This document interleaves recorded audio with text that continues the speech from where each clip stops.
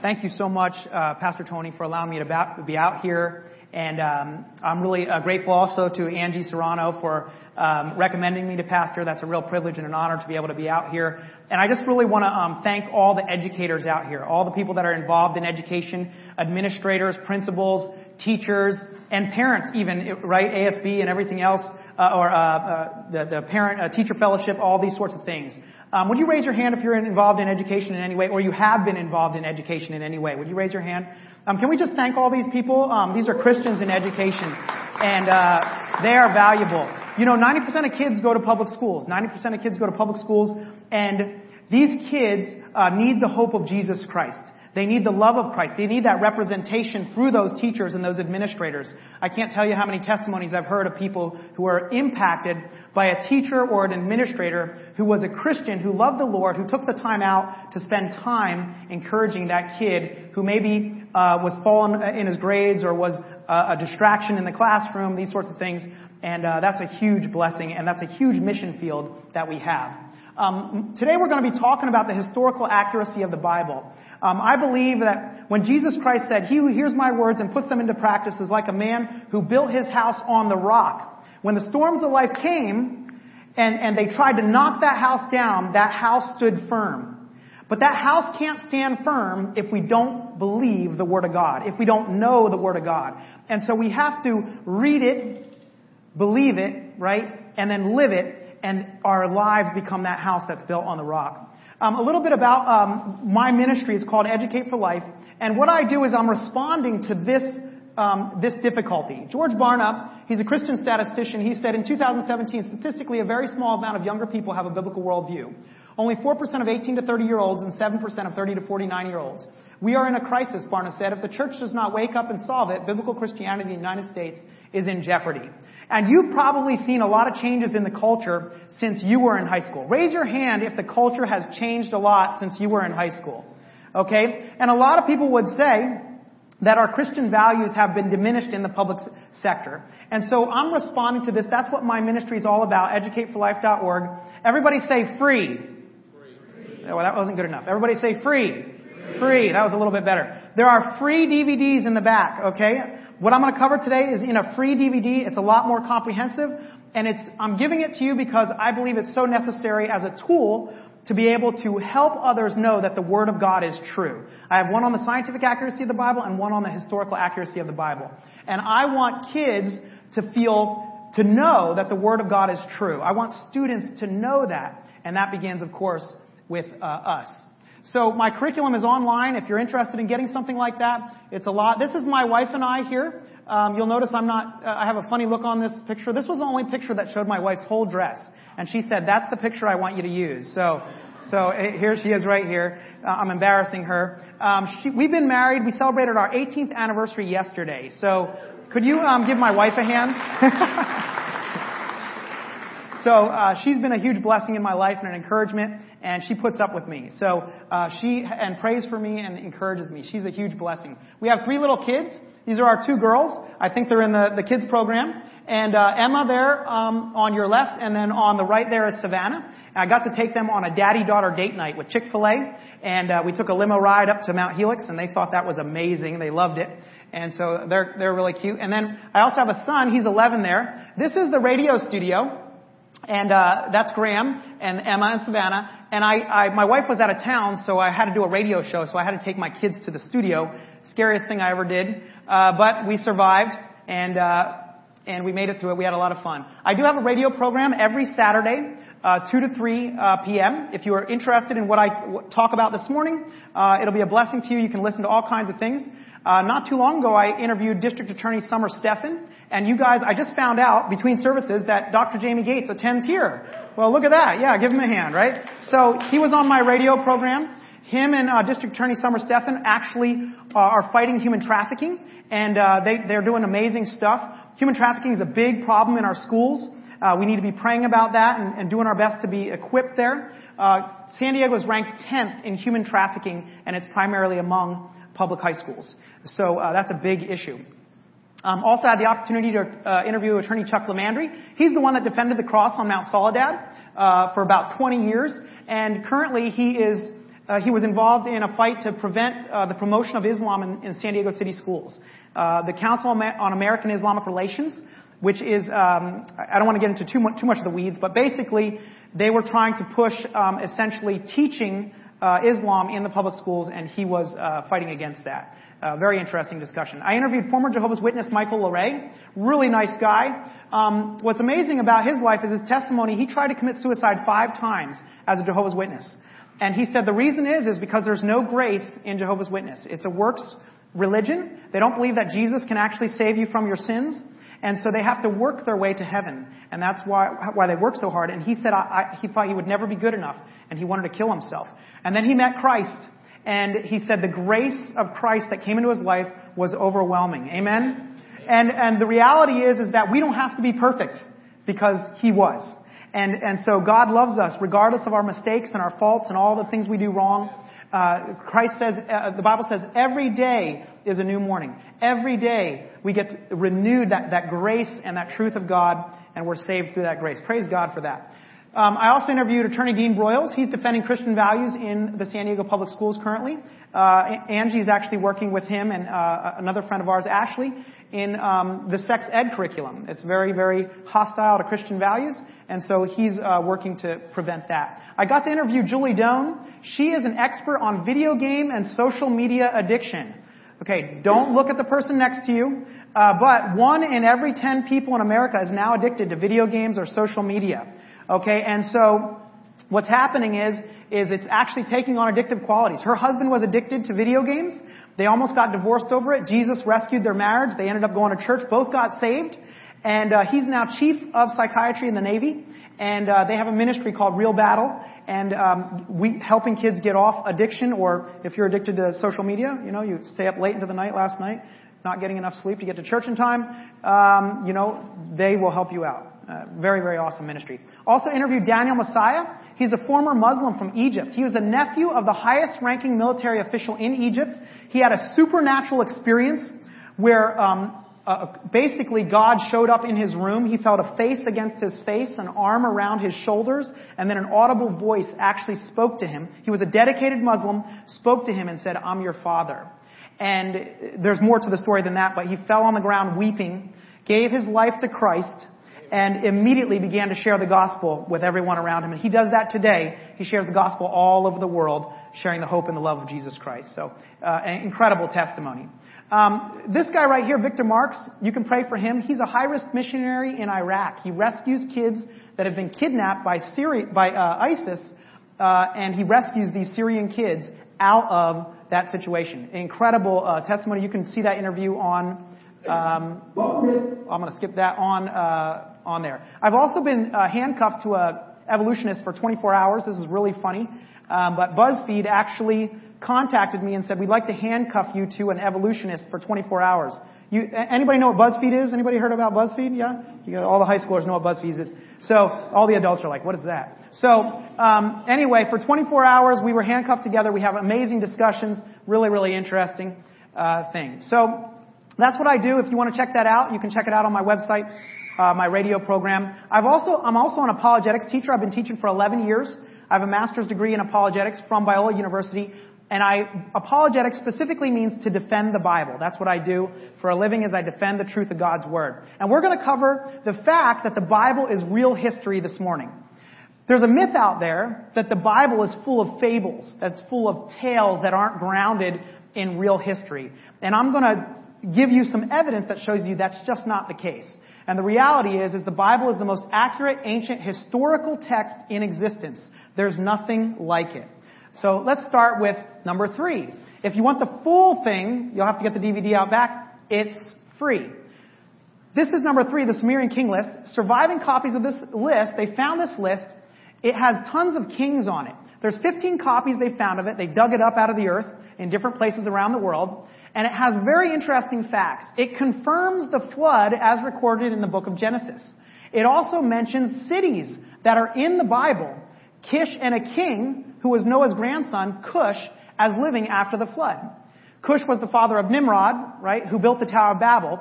And the Bible talks about Noah, Ham, Cush, and Nimrod. Number 3, the lifespans of the kings before the flood are much longer than after the flood. Interestingly, this is extra biblical evidence that confirms what the Bible teaches about how long people lived. The list also mentions many names of cities also listed in the Bible, including Babylon, Uruk, Akkad, Kala, and Nineveh. And it mentions Gilgamesh on there, right? Gilgamesh, a lot of it's fictional, it looks like, but it also looks like it might have some historical aspects to it, because Gilgamesh is actually looking for a man who has the secret to eternal life, and this man happens to live on an ark. Bizarre.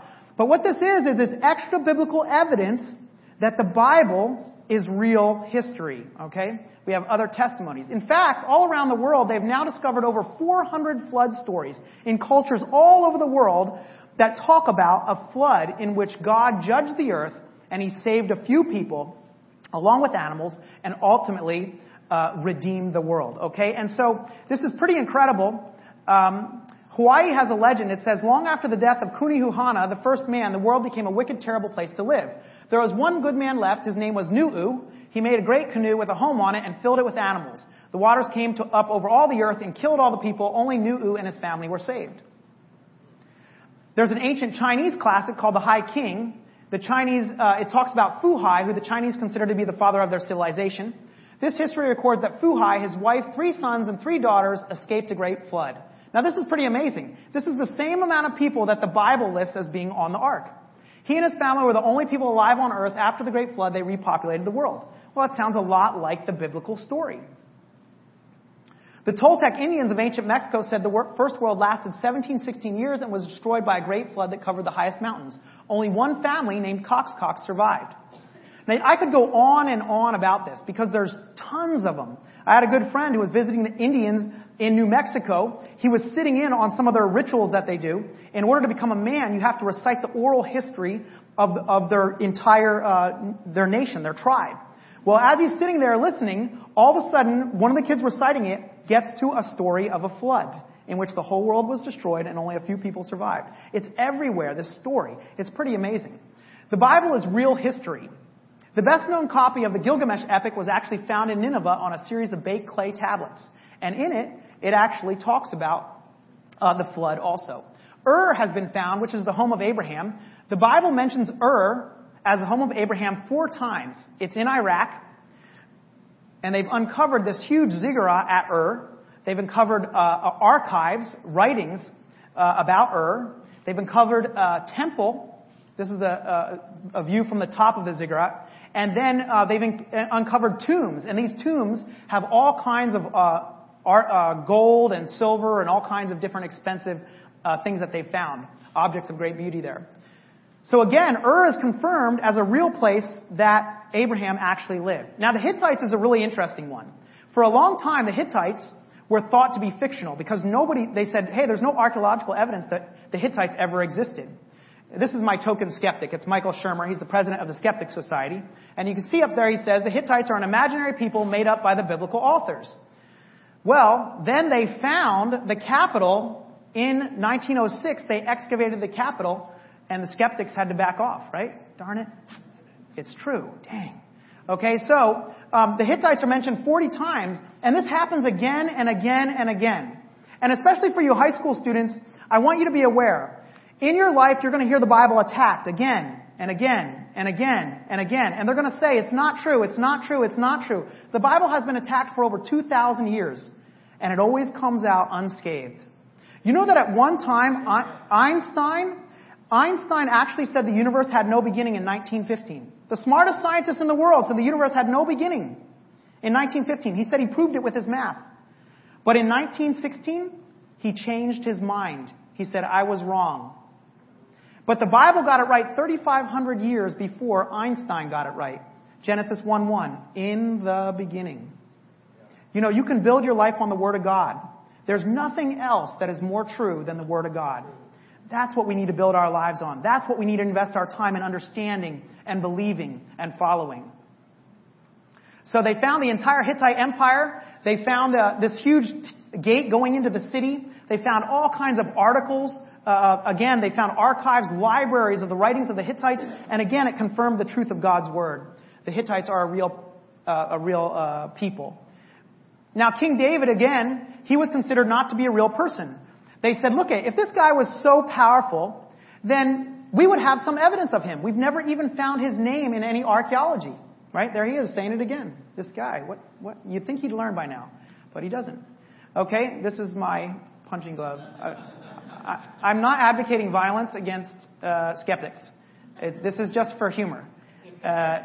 It's very low-tech humor, but it's humorous anyway. Okay, so they in 1993 and 94, they actually found for the first time a reference to King David. It was on something called the Tel Dan Stele. This is it right here. And in Aramaic, it actually says House of David. And what's really interesting about it is that it's a reference from an enemy king saying that he had won a war against the House of David.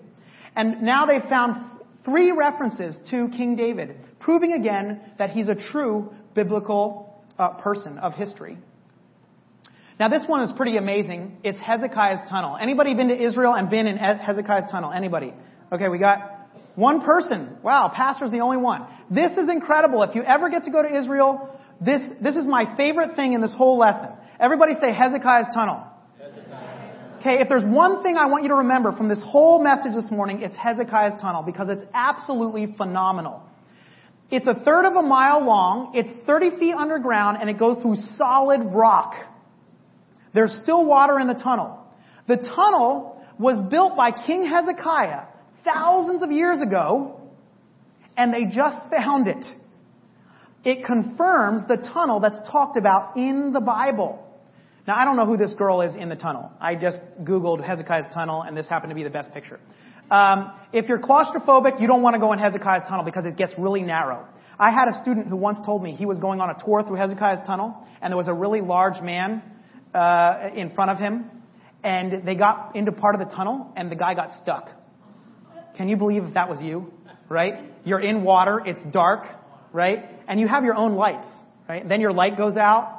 What do? Right? You're in trouble. You pray really hard. Okay? Now, I know some people their palms are getting sweaty right now thinking about it, right? So, here they had to back out of the tunnel. So this tunnel here was built by Hezekiah because Sennacherib, the enemy king, was coming, the Assyrian king was coming to lay siege to Judah. And he built it to get water into the city. Now, he was desperate to get water into the city. They didn't have any modern technology. All they had were pickaxes, and they had to meet and find each other. Oh my gosh, this is incredible. Well, they found the tunnel. This is what it looks like. Is that incredible or what? Everybody say Hezekiah's tunnel. Listen, the next time somebody says to you, the Bible's just a bunch of stories, you say to them, have you ever heard of Hezekiah's tunnel? Because it's not just the tunnel. In 1880, 2 boys were exploring this tunnel. They had found it, and they found the Siloam Tunnel inscription, which is written by Hezekiah celebrating the completion of the tunnel. And that's not all. Sennacherib Prism, this is the enemy king writing about the same event as is written in the Bible. It was found in Nineveh, hundreds of miles away. And it's a historical record of the same event, but written by the guy that was trying to take over Judah. So we have the Bible confirming the story. We have the tunnel confirming the story. We have the Siloam Tunnel inscription confirming the story. And we have the enemy of Judah confirming the story. But what's funny about the Sennacherib Prism is that it tells the whole story, and then it stops at the part where God rescues all of Judah with an angel. It says we had them trapped like a bird in the cage. And then the whole story stops on the Sennacherib Prism. But if you read the Bible, you see what ended up happening. The Bible says that an angel of the Lord came and smote 185,000 Assyrians, and that Sennacherib went home and his own kids, his boys, murdered him. That's what happened. Listen, let me tell you something. The Bible is historically true. But it's not just historically true. It's psychologically true. It's spiritually true. It's financially true. It's true for all areas of your life. There is no book that we should know better than the Word of God. Jesus said, he who builds his life on my words, who puts my words into action, is like a man who built his life on the rock, his house on the rock. When the storms of life came, that house stood firm. And if we build our lives on the Word of God, that house will stand firm. Amen? Amen. Amen. Okay, so Jacob's well has also been found in Jesus' time. Jesus met a woman at the well, and he had this long discussion with her about the fact that he was the Messiah. He was the one that would save all people from their sins. He said, if you drink from the water that I give you, you will never thirst again. And we know you can go and stand next to the well where Jesus had that discussion with the woman at the well. This is it. It's now covered by a church building. There's the well itself. There's a close-up of the well. There's still water in the well. Incredible. The Bible is true. You know, the Pool of Siloam is one of my favorite stories in the Bible. It's where Jesus talks to this blind man, and he says, I'm going to heal you. He spits in the mud. He takes the mud, and then he smears it on the blind man's eyes. Now, this is a strange thing to do, isn't it?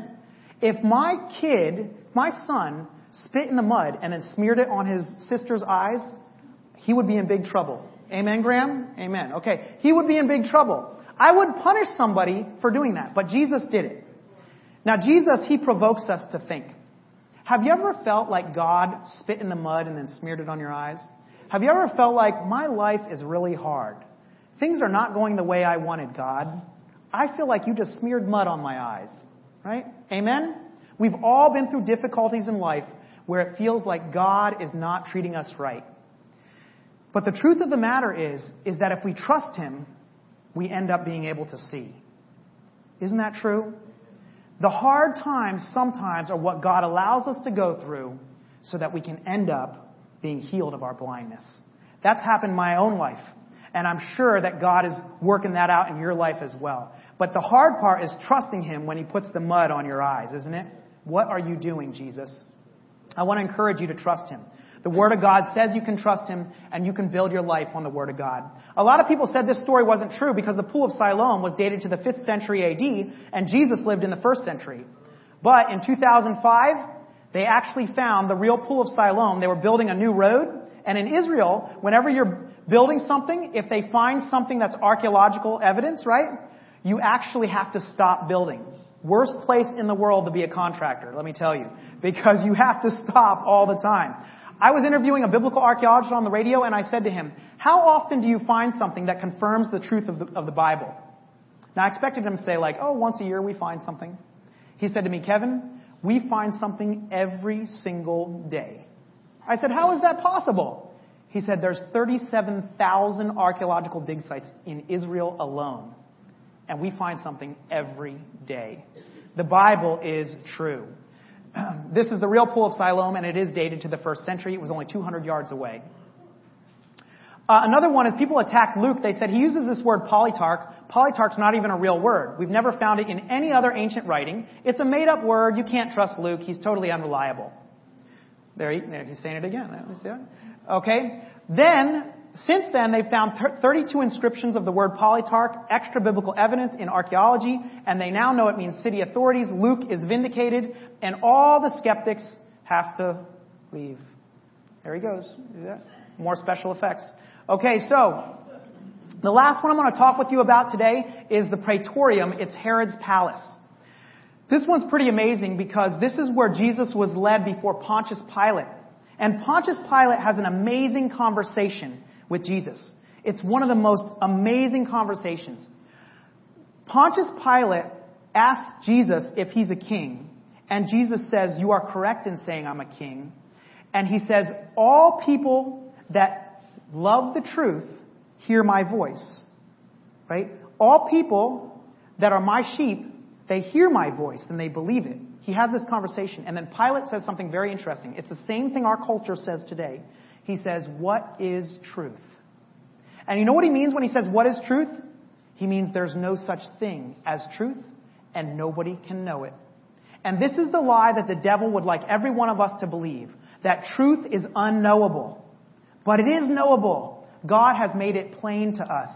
Romans 1 says that it's very clear.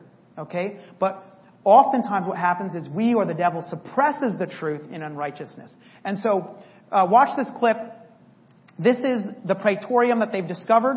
And this scene in the Bible is from, is where this happens.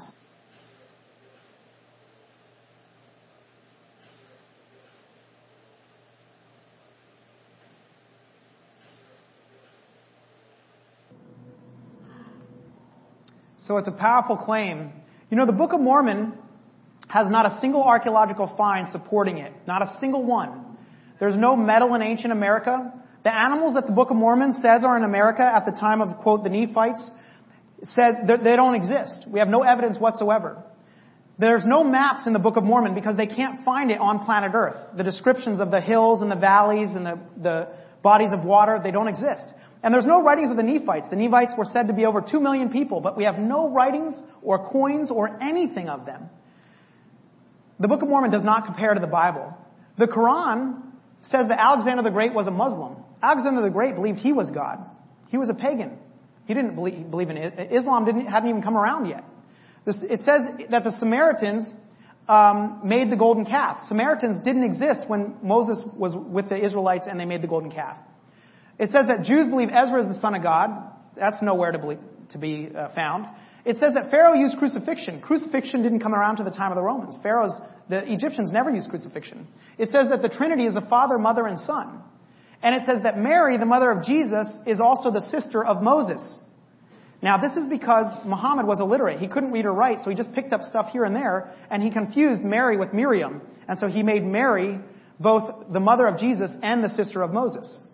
And there's tons of errors like this, both in the Book of the Mormon and in the Quran.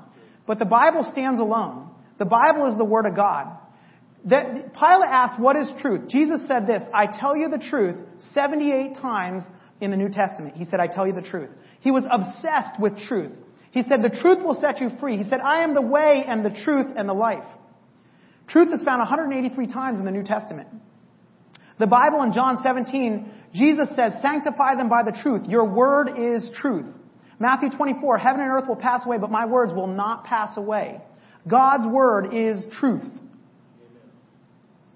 I believe that this statistic that George Barna is saying here has a lot to do with losing our emphasis on the truth of God's word. It is true historically, spiritually, psychologically, financially. It's true from every angle. It's what we can build our word of God on, build our lives on. And that's what my ministry is about, and I'm trying to push back against that. Everybody say free? Free. One more time. Everybody say free? Free. There are free DVDs, one on the historical accuracy of the Bible and one on the scientific accuracy of the Bible out back after the service. And I would love for you to pick them up. We're also doing a special event on May 15th. This is for educators, anybody involved in education, principals, vice principals, secretaries, parents, students that are going to schools. This event, we have an expert coming in. His name is Eric Buehrer. He used to work with Gary Bauer and Chuck Colson. What he does is he makes people comfortable with the legality of sharing your faith in schools. He shows you exactly where the lines are so that you're not afraid that you're going to violate a law. And what he's doing is easing the tension that teachers feel about being Christian in education. And we would love to have you out. It's also a free event, and it's meant to encourage you and equip you and inform you. And I just want to say thank you very much for taking the time to listen to me, and thank you, Pastor, for having me out. Really appreciate it. Thanks, Pastor.